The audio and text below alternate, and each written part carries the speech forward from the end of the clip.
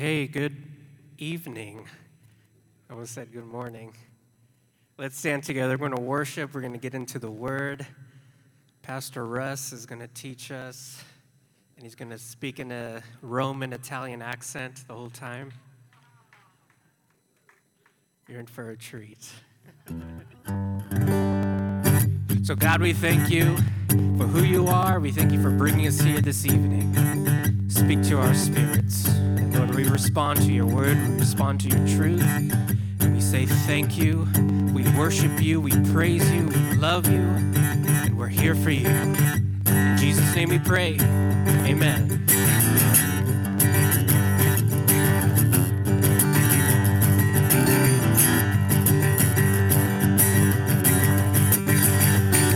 Awaken my soul, arise and sing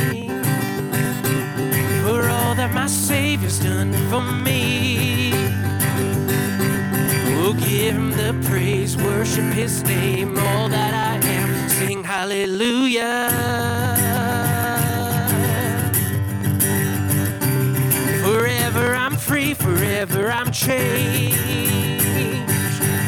forever my life defined by his grace. With every step, every breath, all that I am, sing hallelujah. Oh, my whole heart, oh, my soul, let everything within me praise the Lord. Through the shadow, through the storm, let everything within me praise the Lord. We praise the Lord. We praise the Lord.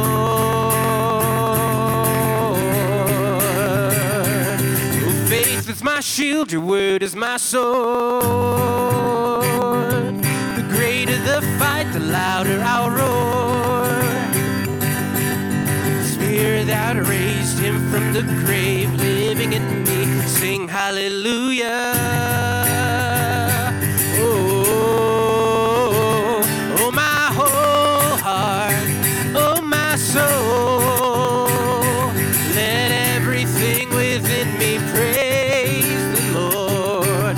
Through the shadow, through the storm, let everything within me praise the Lord. Let everything within me praise the Lord. We praise the Lord.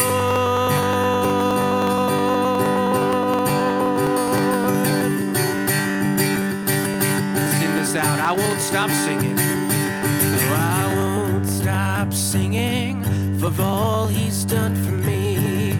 I won't stop singing of all he's done for me. He heard my cry, set me on a rock, saved me from the hand of the enemy.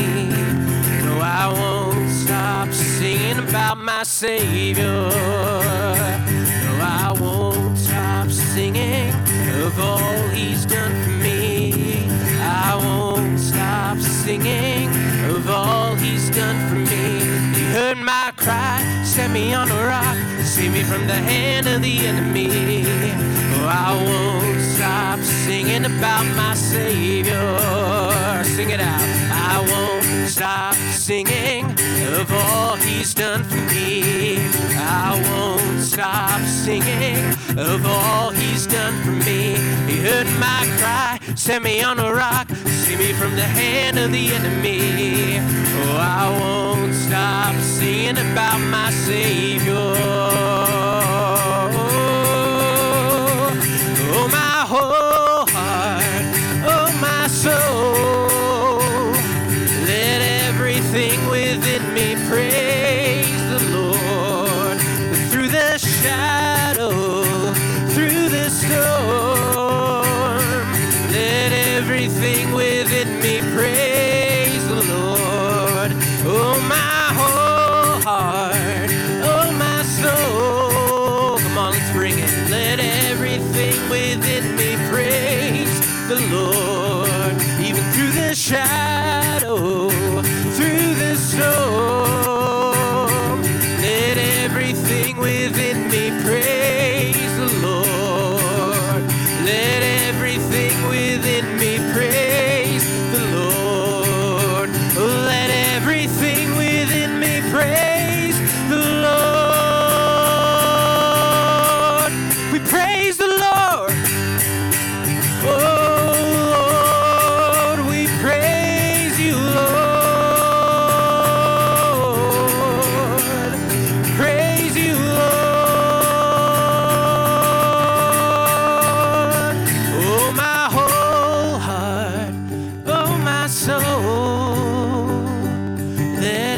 everything within me praise you, Lord. And through the shadow, through the storm, let everything within me praise the Lord.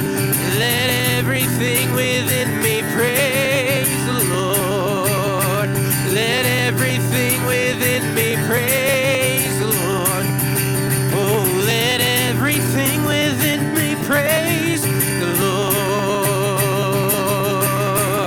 We praise the Lord.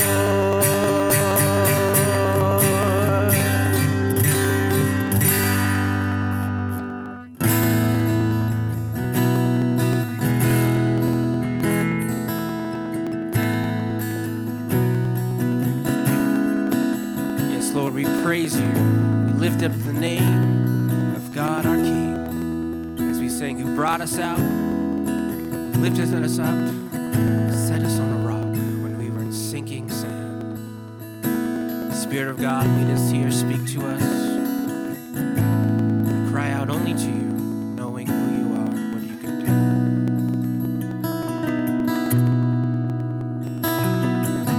In the name of the Father, most holy, in the name of the Son who was slain, in the name of the Spirit indwelling mercy, Lord, in the name of the Father, most holy, in the name of the Son who was slain, in the name of the Spirit indwelling mercy, Lord. So we cry mercy, Lord. We cry mercy, Lord. Lord, have mercy, tender mercy, Lord. In the name of the Father, most holy, in the name of the Son who was slain, in the name of the Spirit indwelling mercy, Lord. In the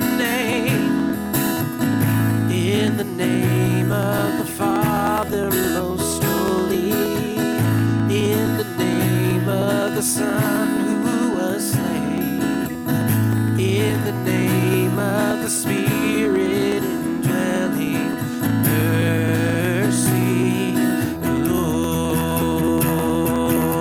Lord. We cry mercy, Lord. We cry mercy, Lord. Lord, have mercy,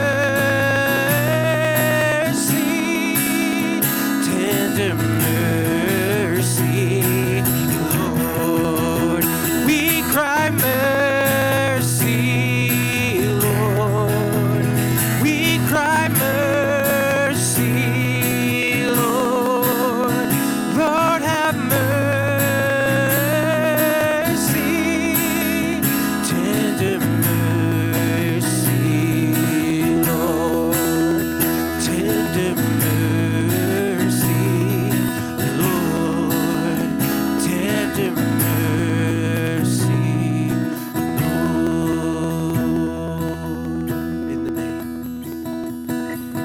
In the name of the Father, most holy, in the name of the Son who was slain, in the name of the Spirit indwelling mercy.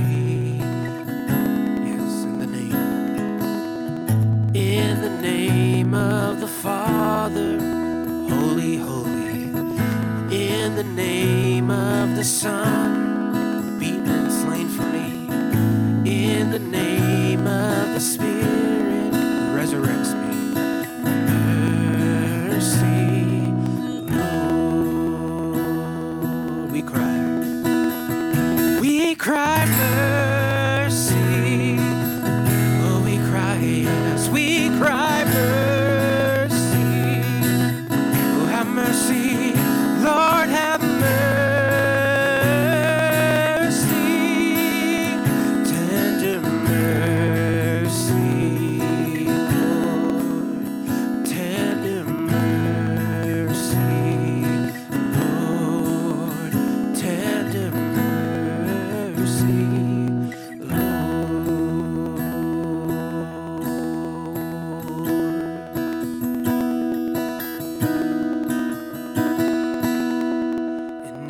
altar's where you meet us.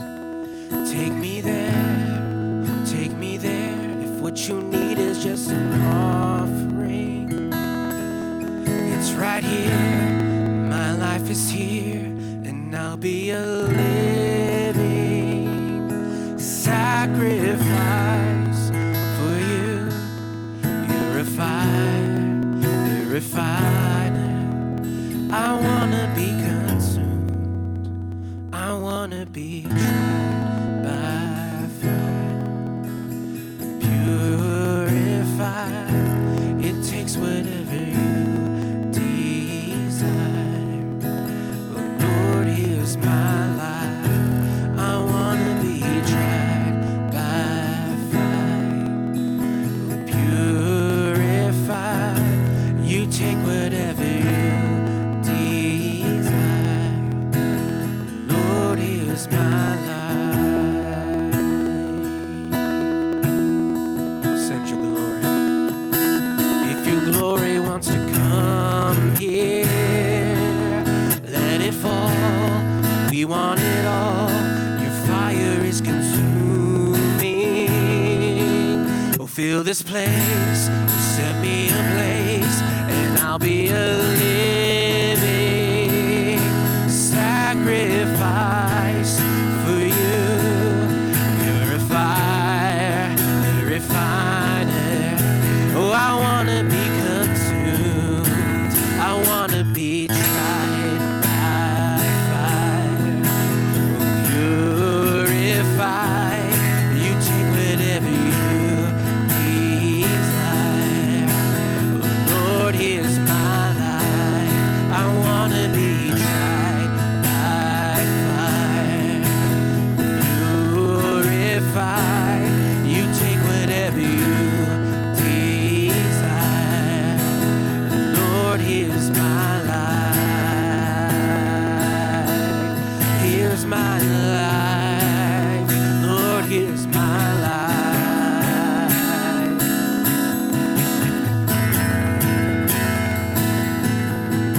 Just clean my hands, purify my heart. I wanna burn for you, only for you.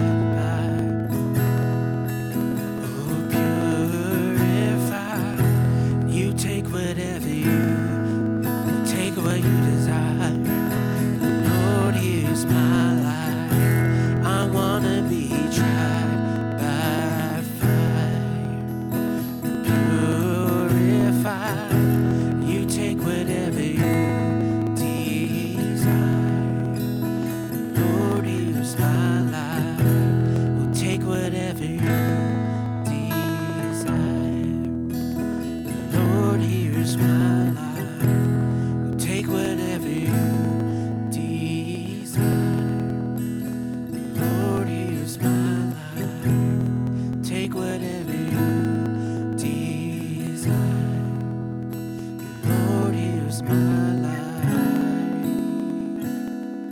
Here's my life. Lord, here's my life. So take whatever you desire. You take whatever you desire. Lord, here's my life. You take whatever you desire. Lord, here's my life.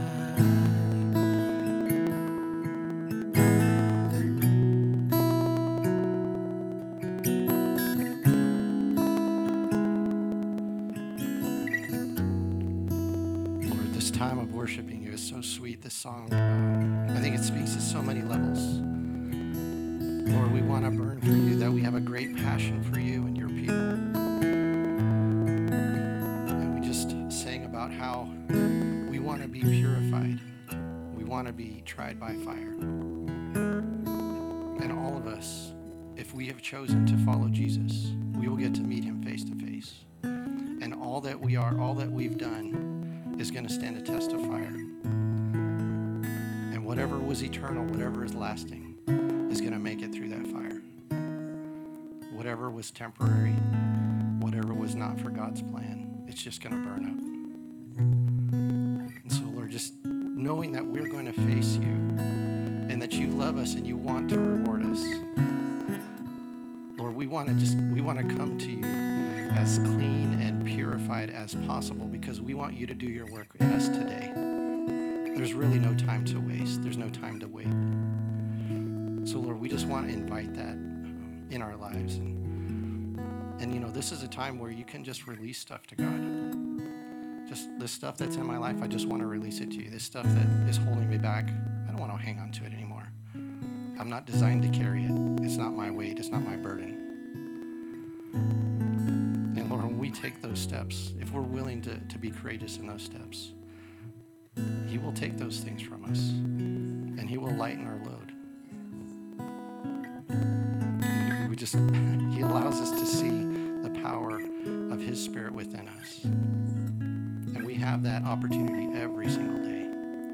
And so just in this song, I just wanted to encourage you in that. And if you don't mind, I want to just go back into that chorus and really just allow God to speak to your spirit. Do some business with God. And it could be singing loud, it could be singing quietly. It doesn't matter. He hears you either way. But just an honest moment with him. So let's just go back into that chorus. And let's receive the promises that God has for us. I wanna be tried by fire, purified. You take whatever you desire. Lord, here's my life. I wanna be tried by fire, purified. You take whatever you desire. Lord, here's my life. You take whatever you desire. Lord, here's my life. You take whatever you desire. Lord, here's my life. One more time. I want to be tried by fire, purified. I want to be tried by purified, pure. You take whatever you desire. Lord, here's I wanna be tried by purified, yes, purified. You take whatever you desire. Lord, here's my life.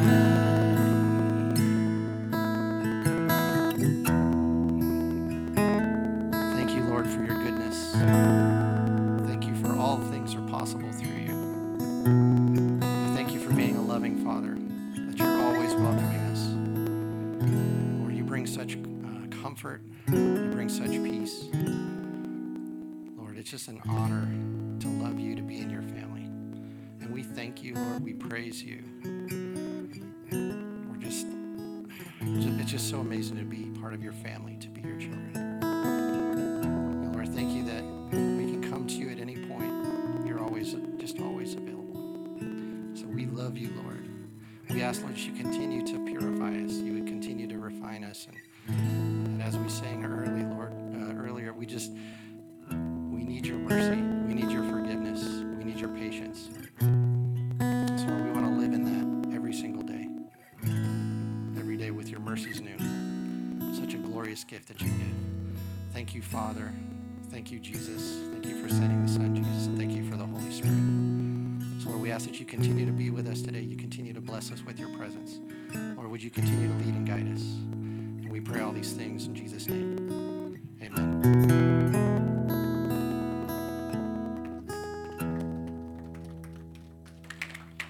Awesome. So great to worship with you guys today, this evening. So what I want you to do is say hello to someone, make sure nobody gets left out. We're going to get set up here in just a second.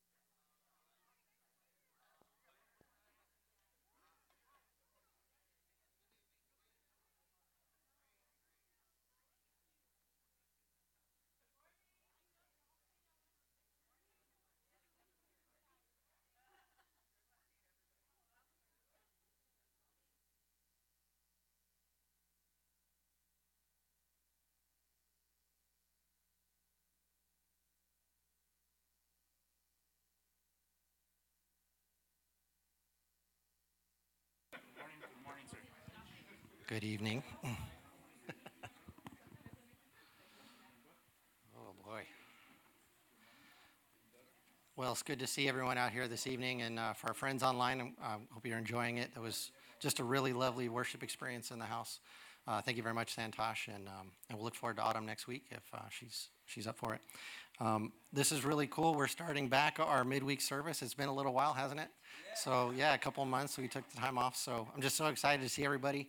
And we have a couple people here who haven't been able to attend church for different reasons. So really glad to have you guys back too. And so if those online, you want to know who that is, you got to come in and we'll tell you. So just a little bit of teasing. So I wanted to do just a couple of quick announcements. We have a couple things going on this weekend. There's a women's breakfast, if I'm not mistaken, this Saturday at 9:30. Is that right? Here at the church. So if you're a lady and you're available, we'd love to have you there for that. We are also doing a fundraiser for our mission team on the same day, on the 9th in the evening, to go see Quakes baseball. So if you haven't got your tickets, I believe there's still time to do so. And it'd be a great time to support our missions team and hang out with some of our mission team folks and also our church members too. And I think we're also starting our Irons men's breakfast the following Saturday, right, on the 16th. So if you are available for that, that is at 9 a.m. or what time? 8 a.m. Okay, good. So you got to wake up a little earlier for that one. So, okay, good. Now, the one thing I did want to mention real quickly, you guys may have noticed for worship, Santosh and Pastor James, they all let me do signing for worship. And so I just wanted to tell you, I got a lot of good feedback from you guys. My hope is that people will be inspired and will want to learn. And then we can do some training. And I will tell you, signing a song is typically easier because the songs don't change, right? Once you learn the song, it stays the same. And a lot of the signs are similar too. So if you have any interest at all in that, just please come find me, come talk to me. And again, just because you said you want to do it doesn't mean you're going to be up next Sunday, right? We got some time. We're gonna work through it. And my hope is we'll introduce this into Wednesday night service too, right? So there's just going to be a lot of opportunities. And so speaking of that, you may have heard an announcement last Sunday that we are looking for people to run sound as well. And Wednesdays is a great night to practice that too, because it's just a lot less going on, right? As you saw tonight, we got one vocalist and with one instrument, and then one speaker, right? So there's just a lot of ones in there. But so if you are interested at all, we'd love to train you and show you some of that. But I will tell you, if I have to run sound, I can't be up here signing either, right? So just want to give you a little bit of encouragement. If you want to see signing and worship, we're going to need some help back there on Wednesday nights at least. And but we definitely have a need on Sunday too. So with that, I think we'll get into the Word. You guys okay with that? All right. So let me pray. Dear Heavenly Father, Lord, thank you for this time, this place, Lord, for allowing us to gather, to be with you, to worship with you as a church family, and as church family here in person and online. And so, Lord, we give you invitation to speak to us, and Lord, we just thank you for your word. I pray, Lord, that we would receive what you have for us today. As your word says, there's many that heard, but they didn't understand. There's many that saw, but they didn't really see, if you will. And so, Lord, we want to be the people that hear, and we want to be the people that see and understand and be blessed by what you're speaking and what you're doing. So we lay this time down to you, Lord. We ask for your favor to allow us to receive what you have for us tonight. And we pray all these things in Jesus' name.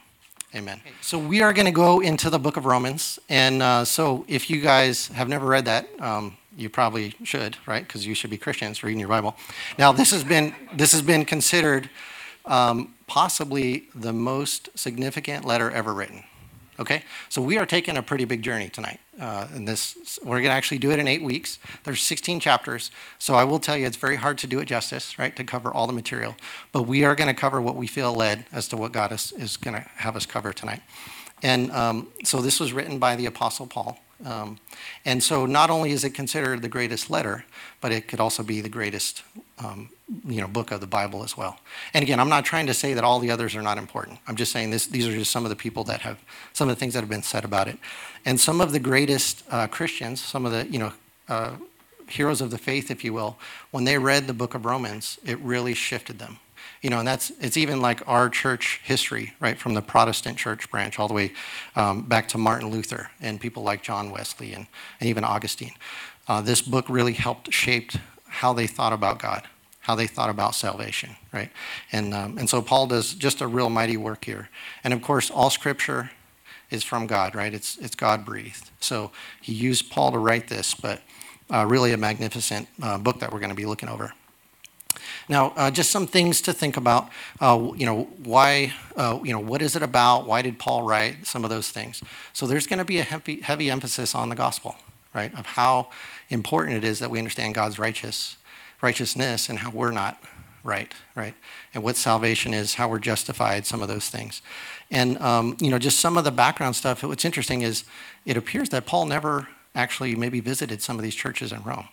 So he's helping to, give them direction in their walk, but he personally probably doesn't know very many of them, right? And when he would write letters, they would be circular and a lot of times, right? It wouldn't just be one church, right? He wouldn't just write a letter to Water of Life Summit, or Summit Water of Life, or our new name, which I'm not going to say yet.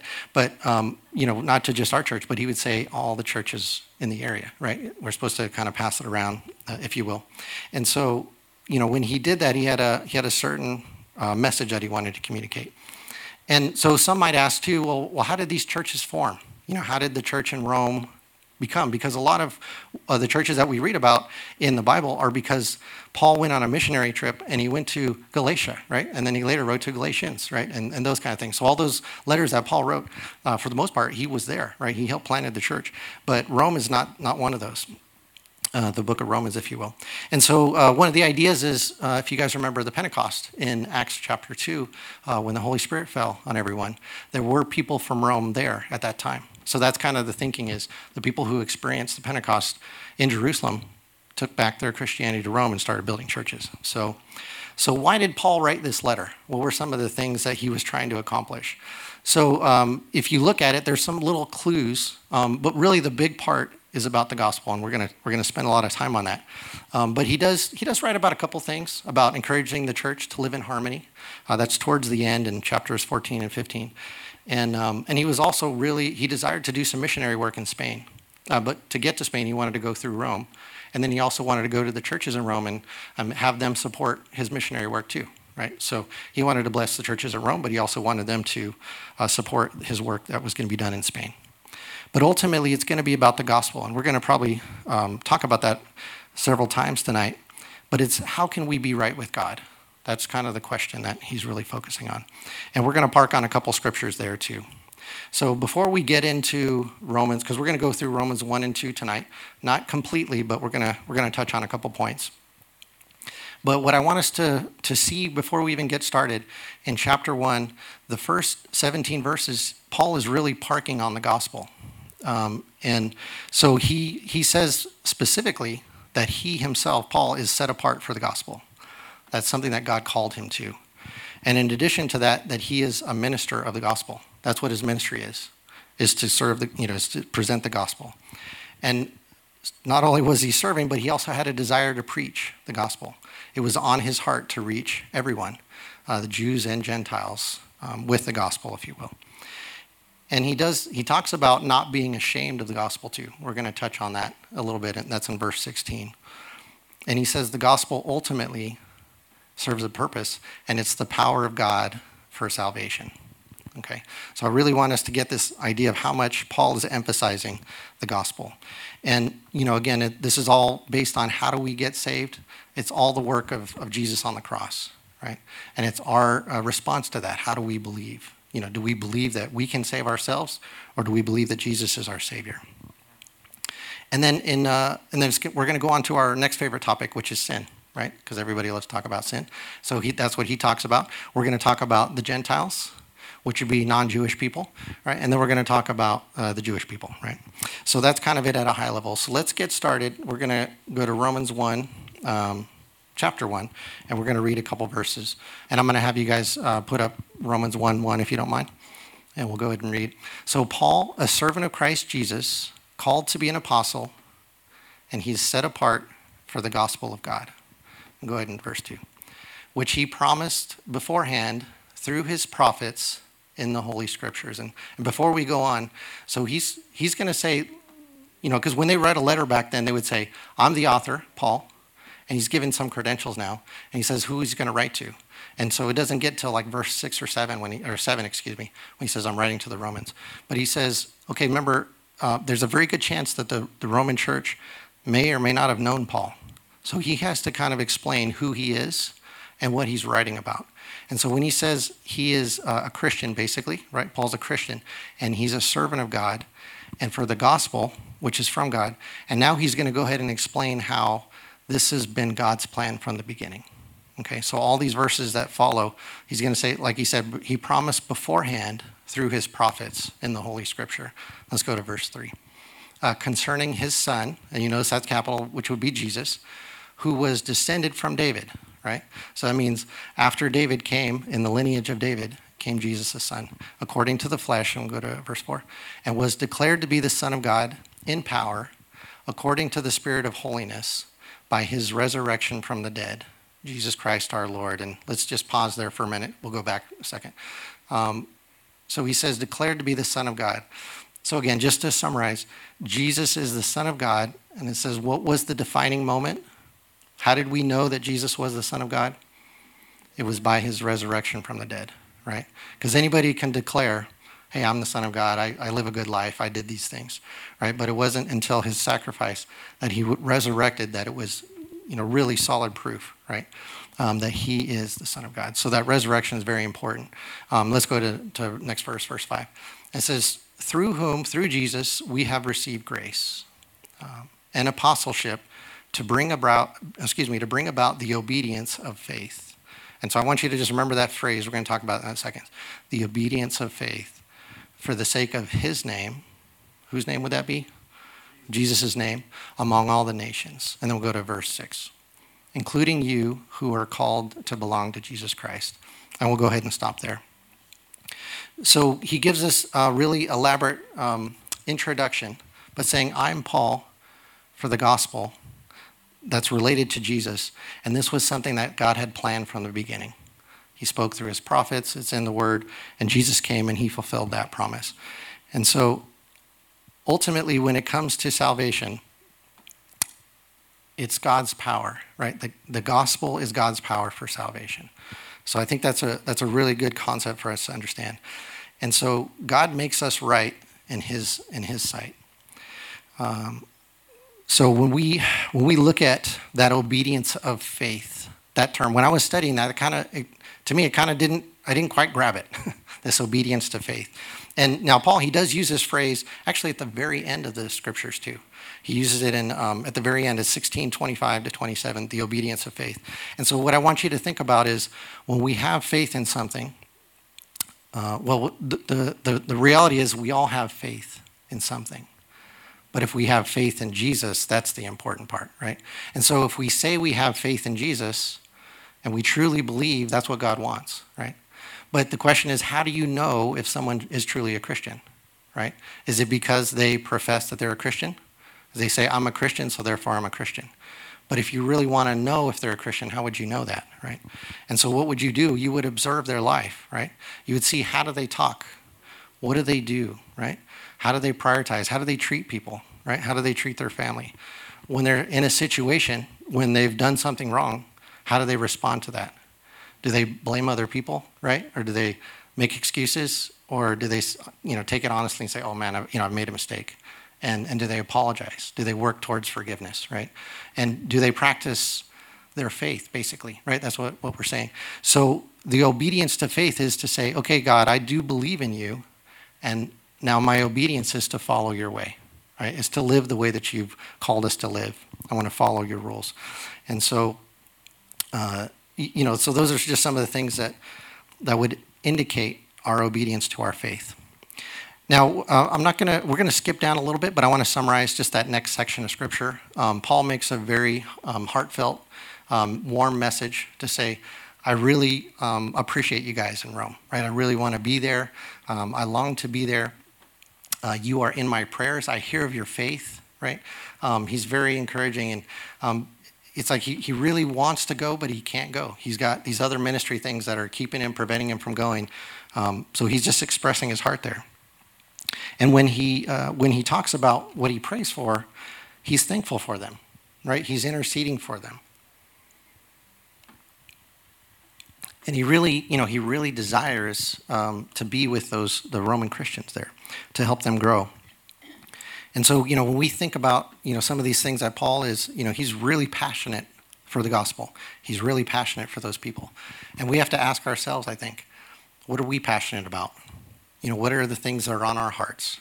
What are the things that we spend time on? What do we pray about? What are we thankful for? I think Paul gives us a good model as to, with the thoughts that we think, with the prayers that we pray, how do we guide those? How do we direct those things? And so he calls us to, I think, a higher standard, if you will. And so this leads us to maybe the most important scripture in this book. There are a lot of really good ones, okay? So I don't say that lightly. There's going to be a lot through here. So that's going to bring us all the way down to Romans 1:16. So I'd like to read that. So let's go ahead and put that on the board. So Paul is saying, "For I am not ashamed of the gospel, for it is the power of God for salvation to everyone who believes, to the Jew first and also to the Greek." When I first read this, there is a lot of powerful things in there, but the word ashamed really stood out to me. And so when I think of ashamed, it just seems very strange that he would have to say that specifically. He was not ashamed of the gospel. But then I have to honestly look at myself, and I say, are there times where maybe I shy away from the gospel? Or are there times in my life where I don't know if, being a Christian is the most easy thing to do right now, right? Is there things like that? And I was thinking of that one tragedy, if you guys recall, way back, I think it was in Oregon, where there was a shooter, and he was calling out Christians. And so he'd go in a movie theater and say, okay, if you're a Christian, stand up. And the people that did that, they ended up getting shot, and I believe, lost their life if they didn't get really hurt. And I just wonder if I myself was in that situation, how would I respond? Would I be ashamed? Would I just want to keep my life, right? Or would I be willing to stand up? And I know that's a really extreme example, right? We don't typically find that type of persecution here in California and in the U.S., if you will. But it does happen, throughout the world. And, ultimately, Jesus promised several things. He said if the world hated him, It's going to hate who? It's going to hate his followers, right? And so that's just part of the territory. But at the same time, he gives us a wonderful promise. He says, if we confess Jesus before men, then he will confess us before the Father, right? And so it's a tremendous promise that we get. And, there's just so much to our faith. And, and I was doing a little bit of research too, but so in this ashamed portion, it could be contextual, right? It could be cultural in that time. If you think about the Roman Empire, at least in my opinion, it's one of the strongest, most affluent, places. And so if you're a Roman citizen, do you really need anything? Do you need a savior, right? Again, I'm just speaking of Gentiles, people who don't know Christ, right? If you have everything, you got power, you got wealth, you got education, do you really need God? And then, the way that it could be presented was, okay, this man named Jesus, who is Jewish, right? Which wouldn't really be, high marks for a Roman person, right? Be like, that's kind of like a foreigner, maybe from a third world country, kind of thing. Might be thinking that. And then on top of that, he died a death of a slave, right? So like a murderer, he basically was executed. Why would I need that type of a savior, right?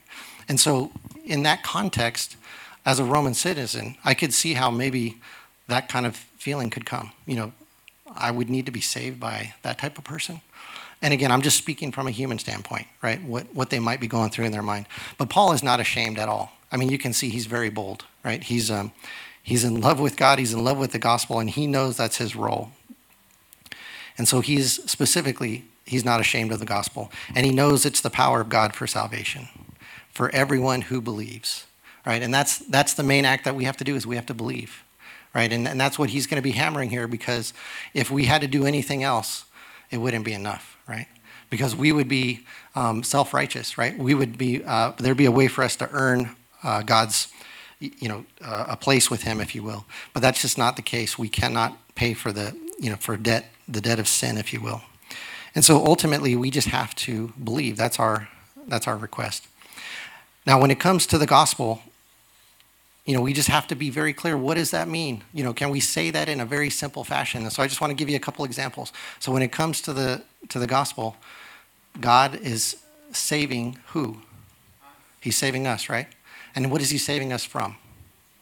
From the wrath of sin, right? Very, very simple. And if we look at John 3:16, we have, the scripture that we know. We can go ahead and put that on the board if you don't mind. It says, "So for God so loved the world that he gave his only son, that whoever believes in him should not perish but have eternal life." And I was listening to this message online. It was just a very quick one. And he's just like, it's 8 words. God loves, God gave, we believe, and we live, right? It's as simple as that, right? I know there's so much more, right? But if we're talking about sharing our faith, understanding the gospel, it really doesn't have to be complicated, right? We have to have a very, firm foundation of what we believe and why we believe it. So when it comes, to the gospel, there's just so much to it. Now we're going to go to the next verse, Romans 1:17, and so go ahead and put that on the board.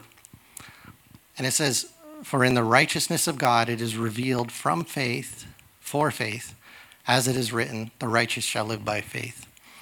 Now this is actually the title of the message tonight, is to live by faith, and that's what we can look through this whole book of Romans, and we can say that's what he's encouraging us to do, is to live by faith. Right? We believe in Jesus, and then we live by faith that God is who he says he is, that his way is the right way. And we have faith in all of those things. And he's also quoting one of the prophets, Habakkuk 2:4, in that. But ultimately, Jesus came to substitute, right? His death covered our sins. There's just no physical way that we could have taken care of our own sins. Because here's the reality of it. If we tried to go to the cross, we couldn't even cover our own debt, right? It doesn't matter how good we are. We couldn't even pay back God what we owe him in terms of the sin that we've committed. And so this glorious thing of Jesus dying for us, this is the main part of Paul's message, is that we're gonna understand the gospel, and we're gonna live by faith. So ultimately, we're saved by grace through faith. We walk in faith, right? And our faith in Christ makes us righteous, right? So these are all these things work together. Now, in Romans 1:17, I do like the English Standard Version one, but I did come across one that was more of a paraphrase, so I just want to share this with you. This is a New Century Version. And again, the goal of this is not to memorize it, but just to see how it is worded just slightly differently. And so it says, the good news, which is the gospel, shows how God makes people right with himself, that it begins and it ends with faith. As the scripture says, but those who are right with God will live by trusting in him. And so I just want to encourage you to, if some of the translations that you read, you're like, hey, I would really like to see another one. There are so many out there. One of the ways that I search for that is I'll take a verse and I'll just say multiple translations online, and it'll bring back a whole bunch of them. So it's really very handy to do that. Okay, so this is the good part of the message, believe it or not. That was all the gospel, all the way up to verse 17. And now Paul has to flip the script a little bit. He's got to make it really clear. All the goodness that God brings, that the just will live by faith, there's a reason that has to happen. And that reason is sin. So he's going to, I like how we have this distributed, because probably percentage-wise in the room, let's just say the north side, we're going to all be Gentiles over here, okay? And Paul's going to be talking to you right now, okay? So you guys on this side, you guys are in a good place, right? You guys are going to be the Jewish folks. You're going to be good right now, okay? So pay attention, but it's mainly for these guys right now. Okay, so you guys, this is what Paul would say to you, is there is a ton of sin, so much sin we can't even count it, and guess what? Every single one of you guys is going to sin, right? Every single one of us is going to sin, and I'm going to include myself in the Gentiles. I'll try to be with the good guys here in a second, but we're gonna park there. So and on top of that, he's going to give us like different categories of how we can sin, and so some of those categories are literally by rejecting God. Right, that's one of the categories that we can sin in. The other one is to have idols, right? And all that means is to worship something that really should be the worship that we give to God, right? We make something more than really what it is. And then it comes to different things like immorality, doing things that we're not supposed to, doing things that are clearly against what God asks us to do. And then if that's not enough, we encourage other people to sin too, right? So we replicate our sin. So we reproduce sin. So these are kind of the different categories that he talks about. And ultimately what he's saying is we as people, we know what the right thing to do is, and we still choose the wrong thing to do. And we're going to get a lot more into that in the later chapters. Okay, so we're going to go to verse 18. So if you don't mind, put that on the board. We're going to read through 23 on this. It says, so for the wrath of God, and what I want you to do and put your mind, this is when we sin. What we do is we earn the wrath of God, right? And so the wrath of God is revealed from heaven against all ungodliness and unrighteousness of men, who by their unrighteousness suppress the truth. And we'll go to 19. For what can be known about God is plain to them, because God has shown it to them. For his invisible attributes, namely his eternal power and his divine nature, have been clearly perceived ever since the creation of the world. In the things that have been made, so they are without excuse. We'll go to 21, yeah. For although they knew God, they did not honor him as God or give thanks to him, but they became futile in their thinking, and their foolish hearts were darkened. Let's go to 22. Claiming to be wise, they became fools, and then 23. And exchanged the glory of the immortal God for images resembling mortal man, and birds, and animals, and creeping things. Okay, so I want to paraphrase what we just read right there. What God is saying through his scripture, through this book of Romans, is that for Gentiles, for people who were not Jewish, right, who didn't go to church, it is so plain and obvious through creation that there is a God, but they totally reject it, right? They totally ignore it, don't even pay attention.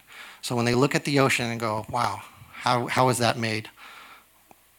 There has to be a God, right? There has to be someone who's done that. And so he's saying it's just very clear, because God is invisible, right? His attributes, we can't see them, but what the work of his hands is plainly visible, right? So he's saying, even if someone has never been to church, they do not have an excuse, because they are logically saying, obviously this came from somewhere, but they're just rejecting it, right? And so that's one way that we reject God, if you will. And then when it came to making idols, right? This is, in that situation, they literally would make statues, right? They would make false gods with their hands. They would create something that has no life, but then worship it as if it was a god, right? Now, do you think we still suffer from some of those things today too? Idols, right? And so there's many things, right? It could be the glory from men, right? We have a reputation. It could be nice things, right? A house, a car, a job, prestige, right? It could be many, many things that we idolize. Could be sports, any type of thing. And so we are susceptible to all of those things. And here's the thing about God, we're going to touch on this again too, but God honors our choices. If we choose to go away from him, we choose to do these things where we reject him, we create idols, and we worship those things, he's going to let us do that. But the sad part is we got to pay the price, right? His sin brings death, and we're going to experience that in many, many different ways. And, when it comes to just the impact of sin, I wish I could explain it to you, but I can only tell you in a very simple term, we cannot pay it back, right? We cannot pay the price of sin. We'll feel the effects of it. It may, if we're lucky, if we're fortunate, it may just impact us, but that's typically not how sin works. Sin impacts us, it impacts the people around us, it impacts generations from us, right? There's so many things that sin does. It's just so overwhelmingly damaging, if you will. And so we're gonna go ahead and continue on, and so Paul has some more things. We've talked about rejection. We've talked about idolatry. Let's go to 1:24. And it says, and therefore God gave them up in the lusts of their hearts to impurity, and to the dishonoring of their bodies among themselves, because they exchanged the truth about God for a lie, and worshipped and served the creature rather than the Creator, who is blessed forever. Amen. And so I'm going to paraphrase the next couple verses, but he's going to go specifically into homosexuality, right? He's going to talk about women with women and men with men. And so he's parking on this for a reason. That must have been very prevalent, right, in that culture. And do we face similar issues today, right? And what I find is interesting about sexual immorality is it basically means anything that has to do with intimacy, right, that's outside of God's design. Right? But he's calling out those specific things right here. But if we, how do we know what we're supposed to do? I think you guys can all answer this question, but I just want to point you to the scriptures, right? If you remember, Jesus was asked a question, and it was about divorce. And how did he answer that? He said, well, when it came to the very beginning, when it came to marriage, it was what? Adam and Eve, right? That came together. So the man and the woman as one wife and one man, right? Came together and were married. And in that context, that's what God blesses for intimacy. So anything outside of that would be considered sexual immorality, right? And so even if it is a man and a woman, but they're not married, right? That would be premarital. That's not within God's will. And they could be married and then it's a third person, right? That's where you get adultery, right? And so you have all of these different situations. And what's so powerful about that is we're warned in our Bibles, that when we sin in that way, we're sinning against our bodies. And our bodies are a temple, aren't they? Right? And what's the temple represent? It represents the dwelling place of God, right? And so in so many ways, we're defiling not only ourselves, but God and the temple in that specific area. And so he really gets very specific on that. And there's many, many warnings about sexual immorality in the scripture. And are you guys having fun talking about sin yet? Because we're not done yet. So, okay, so we're gonna jump down to verse 29. And he's gonna get very specific because he just wants to make sure if anybody still feels like they haven't sinned yet, there is more that we need to cover, right? So let's go ahead and go to verse 29. And it says, and they were filled with all manner of unrighteousness, evil, covetousness, malice, and they were full of envy, murder, strife, deceit, maliciousness, and they were gossips. Go to 30. Slanderers, haters of God, insolent, haughty, boastful, inventors of evil, disobedient to parents, foolish, faithless, heartless, ruthless. And then, just the last one is 32. Though they know God's righteous decree that those who practice such things deserve to die, not only do they do them, but they give approval to those who practice them. Okay? Now, does anybody feel like they have not sinned any of those sins? Go ahead and raise your hand. Anybody? Okay. Now, just because I'm sure you're being silly, but remember it said being disobedient to parents. And can anybody say they listened to every single thing their parent told them, right? And so that would be just showstopper for everybody, right? And that's we're not even really talking about some rough stuff. I mean, it depends on what your parents were talking about. Okay, but what I'm hoping you're hearing is this whole side. Remember, all you Gentiles, you now fit in that category, right, of sin. Now we're going to come over here to you guys. Remember the good guys, the Jewish folks on this side. We're going to get to you in chapter 2. And so Paul switches. He goes, okay, because all the people in the church at this time, if they're Jewish, they're like, yeah, we're still good, right? He's just talking about those Gentiles, those Gentiles over there. That was a total mistake. I apologize. I don't even know what that meant.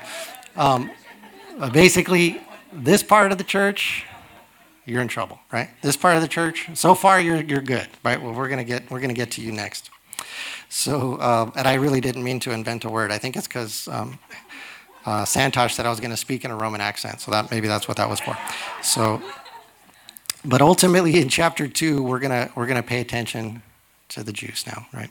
And so we'll go into chapter 2, verse 1 and 2, and let's just touch on some of these scriptures real quick.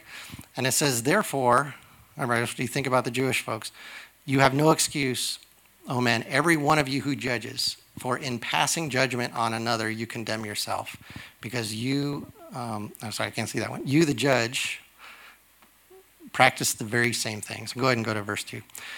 We know that the judgment of God rightly falls on those who practice such things, okay? And so we have to be very careful when we get into this concept of judging, right? Because when we apply rules to someone else, guess what? We're subject to those same rules, right? And Pastor James says this a lot, but you spot it, you got it, right? So if you see somebody doing something, what that means is you might have a tendency to do that yourself, right? And so there's just something about that, right? You're in tune with, hey, that's bad, but it might be because you struggle with that as well. So judgment is really tough because we're going to talk about the law, and it is impossible for us to meet the law, right? It's impossible for us to meet every single thing. And that's where Jesus comes into play. But let's read a couple more scriptures here and we'll wrap up. So we'll go to verse 3. And it says, do you suppose, O man, and I would say, O woman, you who judge those who practice such things and yet do them yourselves, that you will escape the judgment of God? We'll go to verse 4. Or do you presume on the riches of his kindness and forbearance and patience, not knowing that God's kindness is meant to lead you to repentance? He's going to repeat this thought throughout the scripture. But just because God gives us grace, right, when we make mistakes, it doesn't give us permission to continue in that sin, right? It doesn't give us, permission to continue to lie, to cheat, to steal. He's giving us grace so that he can bring us to him, right? He's not giving us grace so we can just run free and disgrace his name and destroy our lives. That's not what he's all about. And so we want to be really careful about those things. And, as I was preparing for this, one thing I was just thinking about is, I know, so I just want to declare this. Okay, the Jews over here, you're in the bad shape too, right? You guys are not as good as you thought you were in the beginning. Okay, but so we're all under this sin. But when I think about myself, there was obviously a majority of my life I was not in the church, right? And so I would definitely classify myself in the Gentile range. But there's a part where you become saved and then you spend some time with God and then you start to feel maybe comfortable, like you know what to do, right? You're like, oh, okay, well, I already know the rules, right? And so you have an advantage. But if you're not careful, a religious spirit can rise up, right? A self-righteous spirit can rise up. And like, okay, I don't need to spend as much time with God, or it's okay if I miss a day, or whatever it is, right? We just give yourself excuses or permission when you really shouldn't. And all I'm saying is, then we can really say, oh, okay, well, since I know the rules, I can be the judge, right, and the referee. And I can tell you where you're missing the mark, right, and what you're doing wrong. And so, so let's just take that in a practical example. So I just want you to think about somebody in your life, that doesn't go to church, right? Somebody, or, in your neighborhood, in your family, whatever it is, doesn't go to church. And, there's probably reasons for that. Maybe they work on Sunday. Maybe they have different lifestyle choices, right? They believe in, different things, whether it's, they just want to hang out and take it easy. They want to drink, or they want to watch sports, right? Or they just don't believe what the church believes, all those kind of things. But there are people in our lives that they don't go to church, and we can kind of say, well, it's kind of obvious why they don't go, right?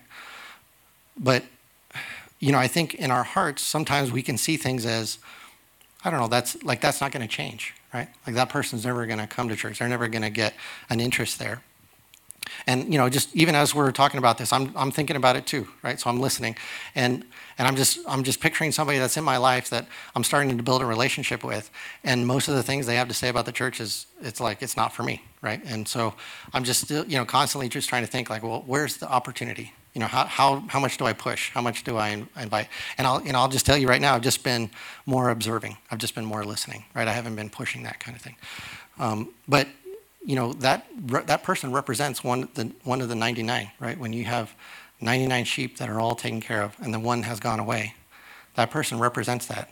And and in God's economy, he celebrates when that one comes back, right? When that lost one is found. And so there are people like that in our lives for that reason, that we have the opportunity to go reach them for the gospel and to help them understand, the things that we're talking about tonight.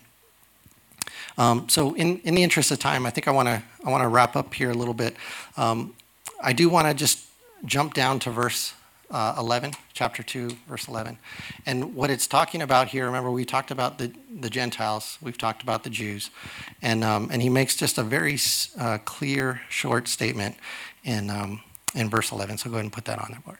And what does that say? It says, "For God shows no partiality," right?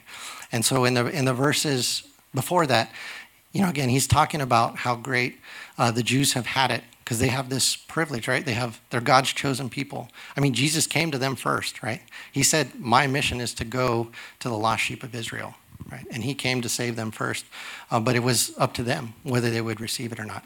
But ultimately, it wasn't just the Jews, was it? Right? It was Jews and the Gentiles. It's for everybody. So they have this great advantage. They have this, they're kind of the first to receive the message, the first to be priests to the nations, if you will. But that doesn't mean they're not human, right? It doesn't mean that they don't get it, right? That they're not subject to sin just as much as the Gentiles are.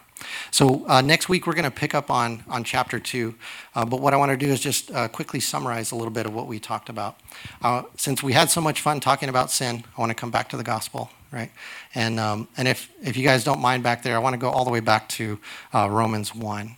Verse 16 and 17. We'll just go back over those ones one more time. And so Paul says, "For I am not ashamed of the gospel, for it is the power of God for salvation to everyone who believes, to the Jew first, and also to the Greek. For in it the righteousness of God is revealed, from faith for faith. As it is written, the righteous shall live by faith." Okay, so that's what I want to leave us with this evening. Let me go ahead and close us in prayer, and then we'll talk about our questions that we can talk about in a small group. So Lord, we thank you for just your tremendous love, for your word that you've given to us, that's been handed down. Lord, I'm just so amazed that this letter, written so many years ago, still ministers today, because your truth is timeless. And the gospel is just so critical. And so, Lord, I pray that we would be enlightened by spending time in your word, that we would understand better how great your gospel is and how much we need you. And that with, the answer to sin, there is no answer other than the name of Jesus. And so, Lord, we thank you for the gospel. We ask that you would continue to reveal yourself in our lives. Lord, as we sang, you are the refiner's fire. There are things in our lives, Lord, that we need to get rid of, and you're the person to do that. And so, Lord, we want to continue to go to you and to have you shape us and equip us. And ultimately, Lord, we want to have this solid belief in you, that we want to live by faith, that we know without a doubt that Jesus is the Son of God, and that through you all things are possible. So we pray all these things in Jesus' name. Amen. Okay, now I realize I didn't put the questions back there, did I? Okay, so I'm going to read them to you, and then we can just put them on the screen too. But yeah, if you don't mind writing some down. So here's the questions I want you to discuss. So we've talked about just a little bit, right, about the gospel and how God has done all the work. And we've talked about sins, right? And so one of the things I want us to think about is, have there been times in our lives, basically, have we tried to work our way to God?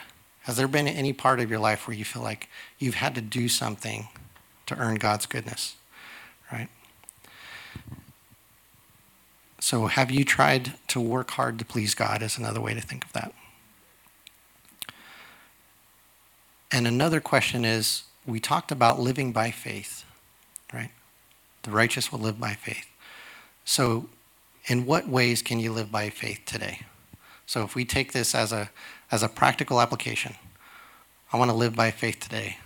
What does that look like? How would I live by faith today?